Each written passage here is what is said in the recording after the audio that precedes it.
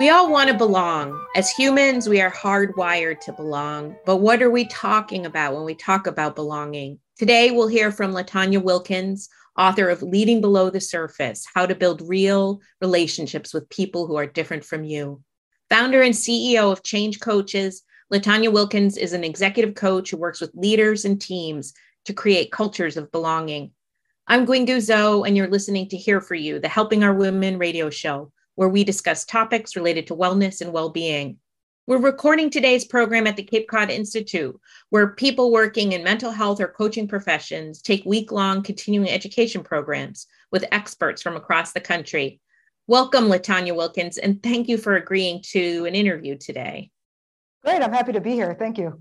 Yeah, I was looking at your website, Change Coaches, and I see your work has garnered the interest and engagement of organizations from GE to Google to the New York Times. And you're a sought after speaker, so I imagine you have a lot of offers and invitations to teach. Can you tell us why you decided to teach at the Cape Cod Institute? Yeah, actually, that's an interesting question. I was invited to teach by some of the leadership of the school.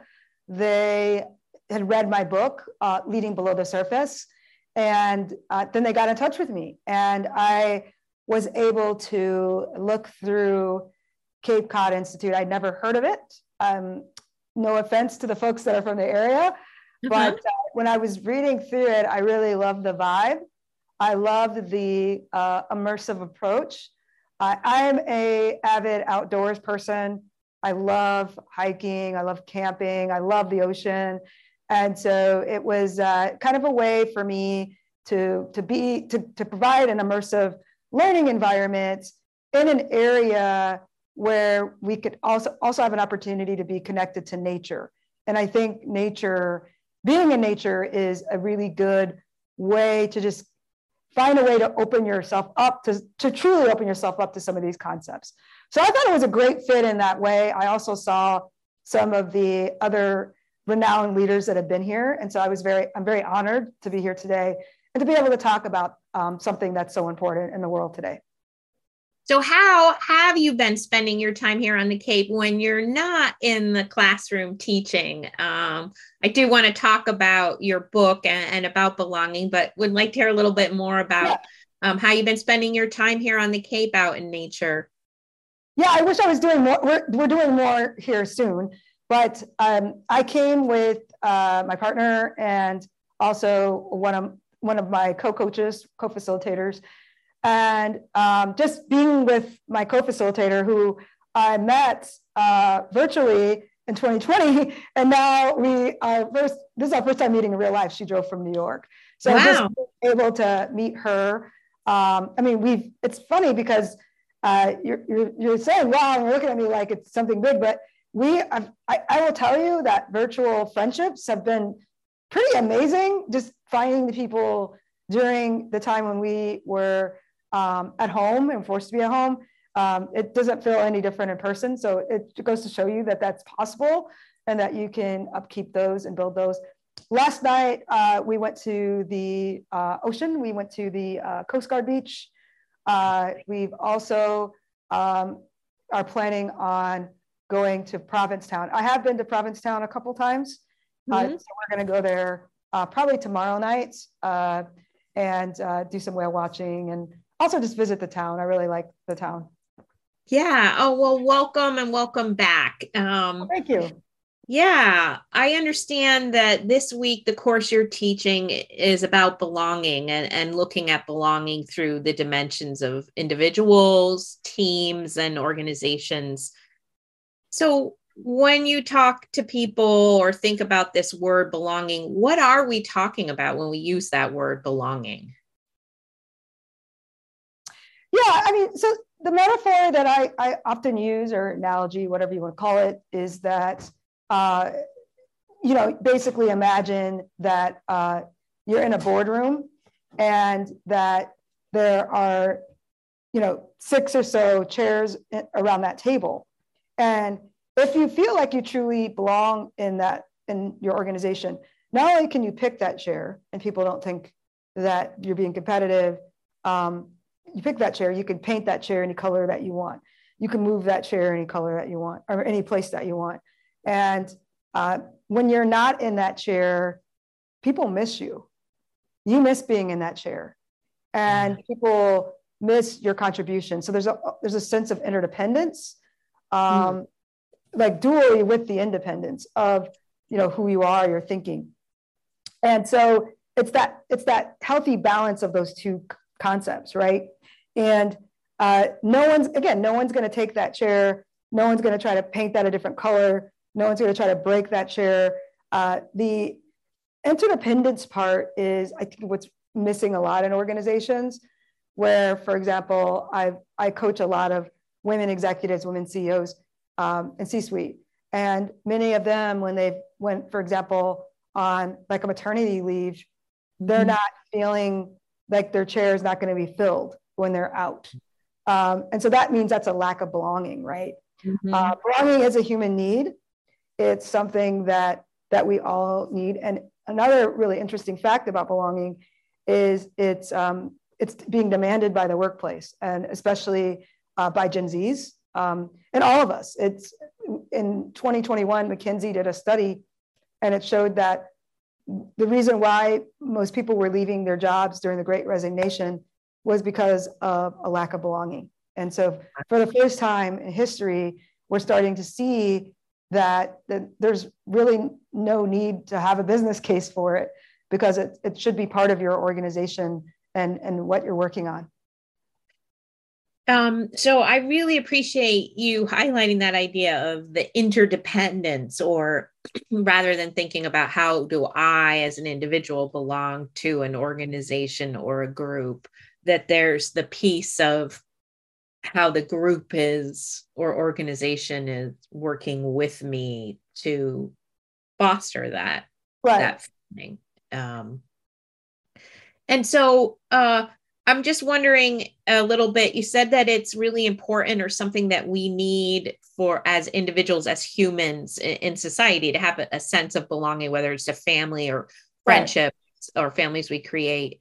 In an organization, you've just highlighted the reasons for belonging and needing that sense.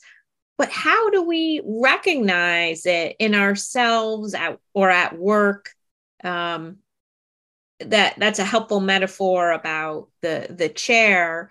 And I can think of our staff coming together, but how do we recognize what belonging looks like for individuals or on a team in an organization? Yeah, I mean, another concept I talk a lot about is psychological safety. And so it's these two terms are interrelated. Like if you you need psychological safety to create belonging. It's a means to create belonging. And so psychological safety, it's being able to speak up without punishment. It's being able to make mistakes without punishment. And Amy Edmondson wrote my book. She talks a lot about psychological safety. I know she also talks about some other things as well, just team effectiveness. And it's being able to recognize that your team is speaking up, that they're speaking up about difficult issues, that they are feeling valued for being different, and that they're not trying to hide parts of themselves that, parts of themselves instead of bringing those to work. And so it's being able to recognize that, like, first of all, number one, do you have psychological safety? Number two, one of the things I talk about in my book is called, it's my own leadership research and my own leadership approach. And it's called Real Leadership. And it's being relatable, equitable, aware, and loyal. Again, relatable, equitable, aware, and loyal. And it's asking yourself if these qualities are allowed on your team. Are these things being brought to your team? To be able to recognize if you have a culture of belonging. The third thing I would say to see if you have a culture of belonging. So I always comment on how organizations do diversity backwards. Like, what I mean by that is first they'll hire the people that are different, and then they'll work on the culture. But you have to work on the culture first. Yeah. And to recognize if you have belonging or if you don't have belonging. I once worked for a fintech company. I worked with them as a coach, and they were trying to create some diversity within their C-suite. And there was one position that we thought we had a really good opportunity with, because there were a lot of women in this profession. I won't say too much about what it is because I'm trying to preserve anonymity. But we posted this job, like many different places where, you know, women, people of color hang out or browse jobs per se. We hired recruiters that, you know, they weren't just hiring for diversity or sourcing diverse candidates, but they were known to be able to have networks with diverse candidates. And this org still cannot.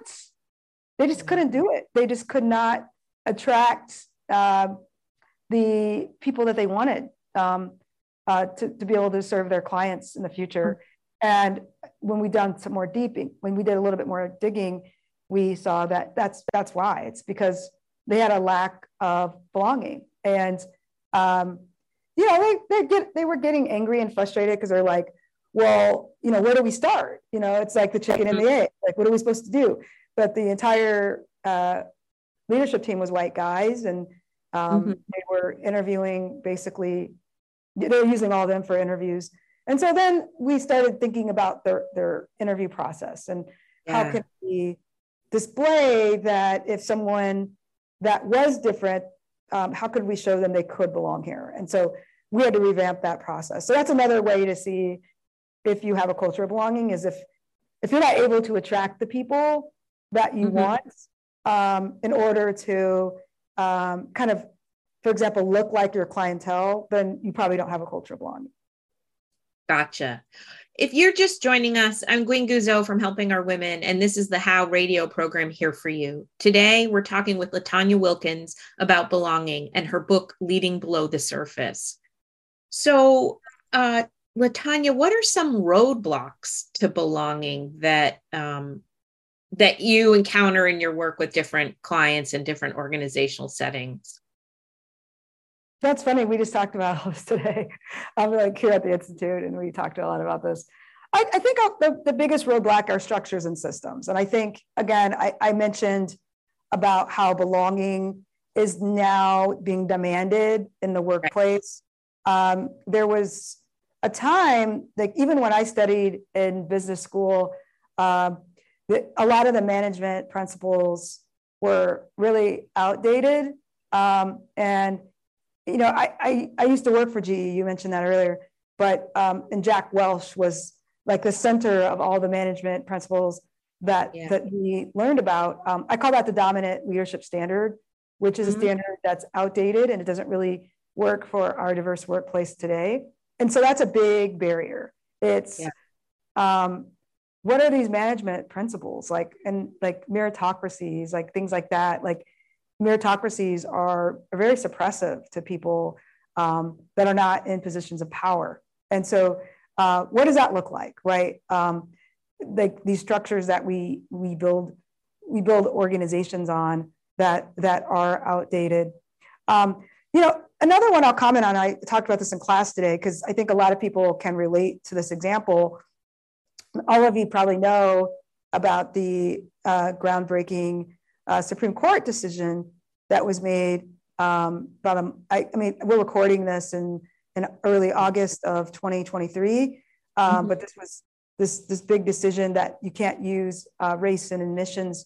And this is a fascinating case study for me because this is another barrier to belonging, because again, it's like, instead of fixing the structures and systems, again, that are keeping these people out or preventing people from not belonging, we're trying to put these loopholes in to get these people in these broken orgs where, instead of fixing the structures themselves, right? And it's it was the same for legacy. It just wasn't sustainable. So that's another barrier, is instead of fixing the system. We try to fix the person to fit Right. into that system, which is Yeah. toxic.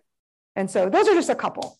No, that's helpful to hear. And I'm reflecting in our small organization and with other nonprofit leaders where we've been looking at issues of and thinking about diversity with the word belonging right there, diversity, belonging, equity, and inclusion. We've been thinking about, and one of the things I did recently was a traditional job description for a full-time role at an agency that has only 3 full-time positions. So pretty tiny. It requires or mentions a bachelor's degree. And we just, even just to make a shift in that, to say a high school diploma and then work experience or otherwise, and to look at applicants differently and to see, okay, here's someone who's been at the same place for 7 years. That shows me loyalty, to your point about real leadership, and that for whatever reason, she stayed in that same place. And so invited her in for an interview in a way, and looking at an application that I might not have looked at it the same way had I just stayed with the same old structure and not even question, how is this process helping us or hindering us from bringing in and having conversations with a more diverse group of applicants. So that's one example from our small agency. Here on the Outer Cape, we serve 4 towns in the Outer Cape that are considered rural from a public health point of view at the federal level and the state level. And, there are people like to tell a story that, having grown up on the Cape, there's always been economic diversity and there's been some racial diversity. And certainly, though, the 2020 census shows what's been true for a while now, that many of the immigrants who've come to work from Jamaica have stayed and have acquired citizenship or permanent status here. And so we have in Provincetown over 15% of the population, even in the census, and that's just who's in the census and has responded to the census, identifies as something other than white, as people of color. And so I really try to raise awareness about this, because people often think we don't, the Cape is so white, or we don't have that many people of color here. And in fact, Provincetown is like the 3rd or 4th most racially diverse town, according to census data, on the Cape. And that's surprising to some people. What I see, and why I'm mentioning all this, I've been thinking about it recently as I prepare to, with our team, open a second women's wellness resource center in Eastham. So we'll have one in Provincetown and one in Eastham. I've been realizing how many of the women that either receive services from us that are from the Jamaican community or are simply living in the area are working in CNA, certified nursing assistant roles in different places. And I've been thinking about how that is itself just a structure that, where are the ramps that are clear for people who are working, whatever their background in those roles, to move into a different position or a different role. And I know the local community college is starting some additional professional development programs, but I see your point about the structures and the systems here, that we see a lot of the people who've immigrated from Jamaica in particular working either in those kind of support roles or in the hospitality industry, and some owning and other businesses, certainly across the board at banks and every place. But I see what you're saying about what we as an organization, not just our small one, but our colleagues and community partners, could be trying to do to engage differently with communities that we serve and communities that we want to be hiring from, so that we can better serve and reflect the community that we live in.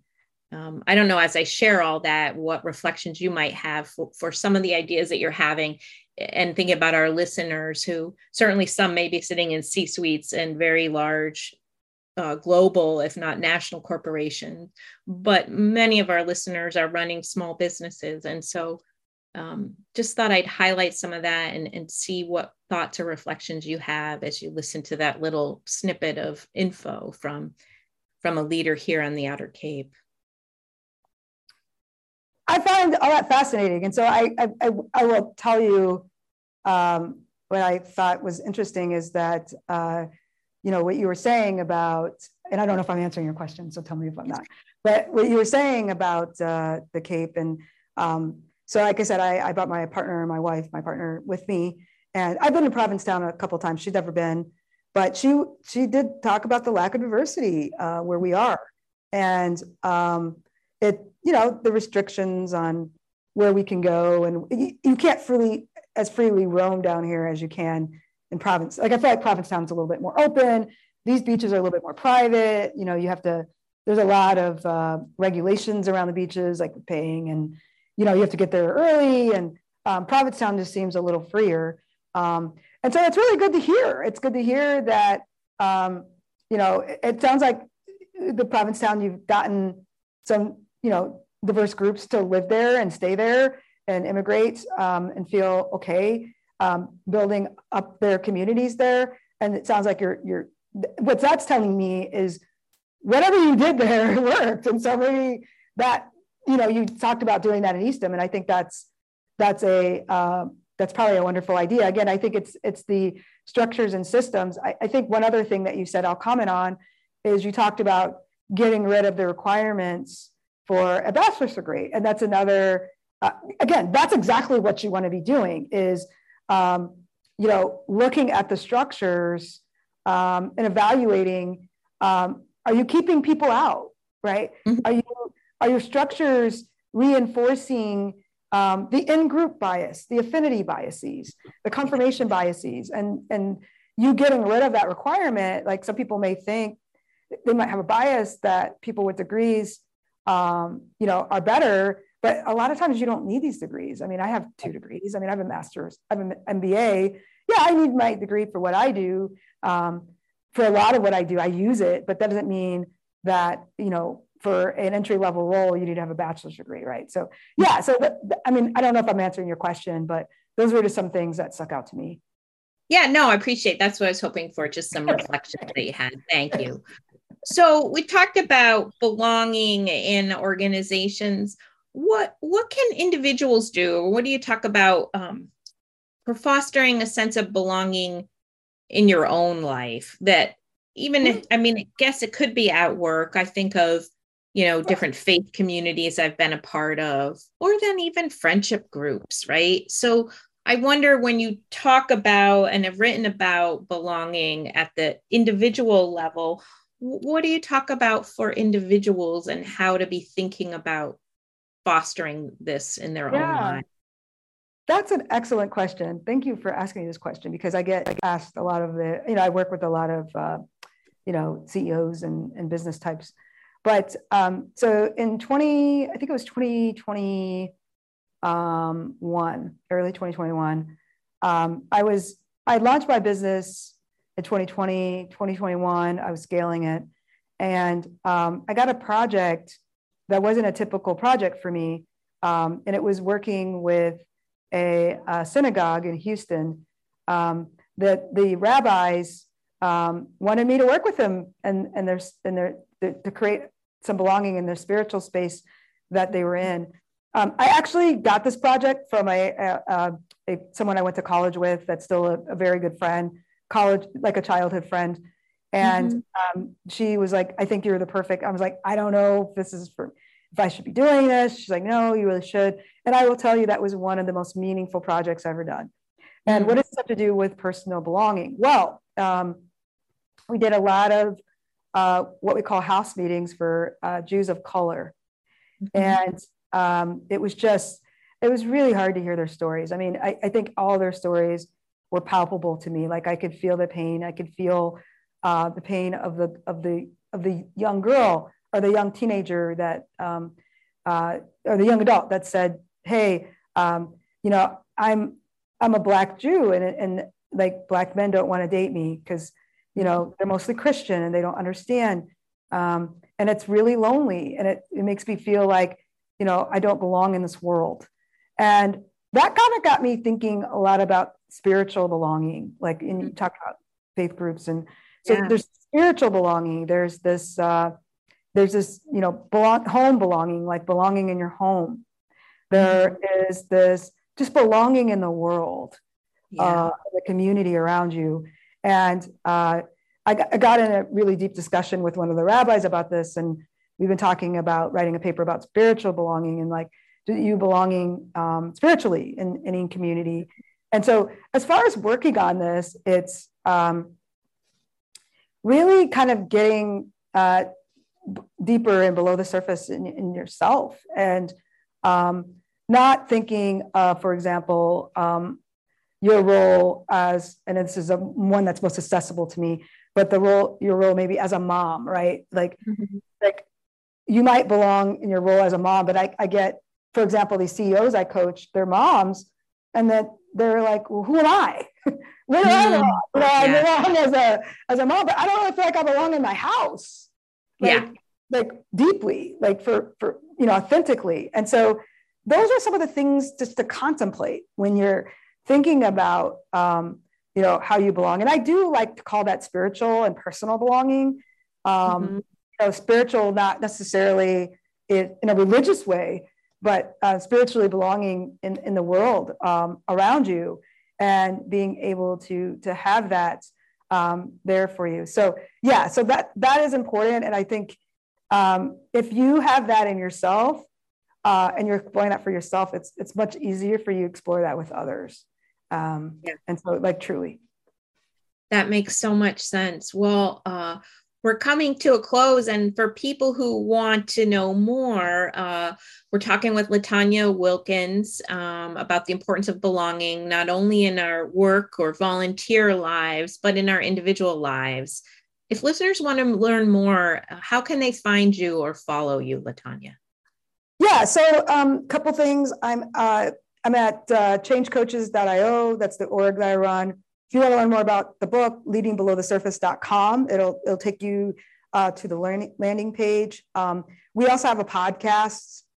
It's a Leading Below the Surface podcast. And I get deeper into a lot of the topics that I discussed today.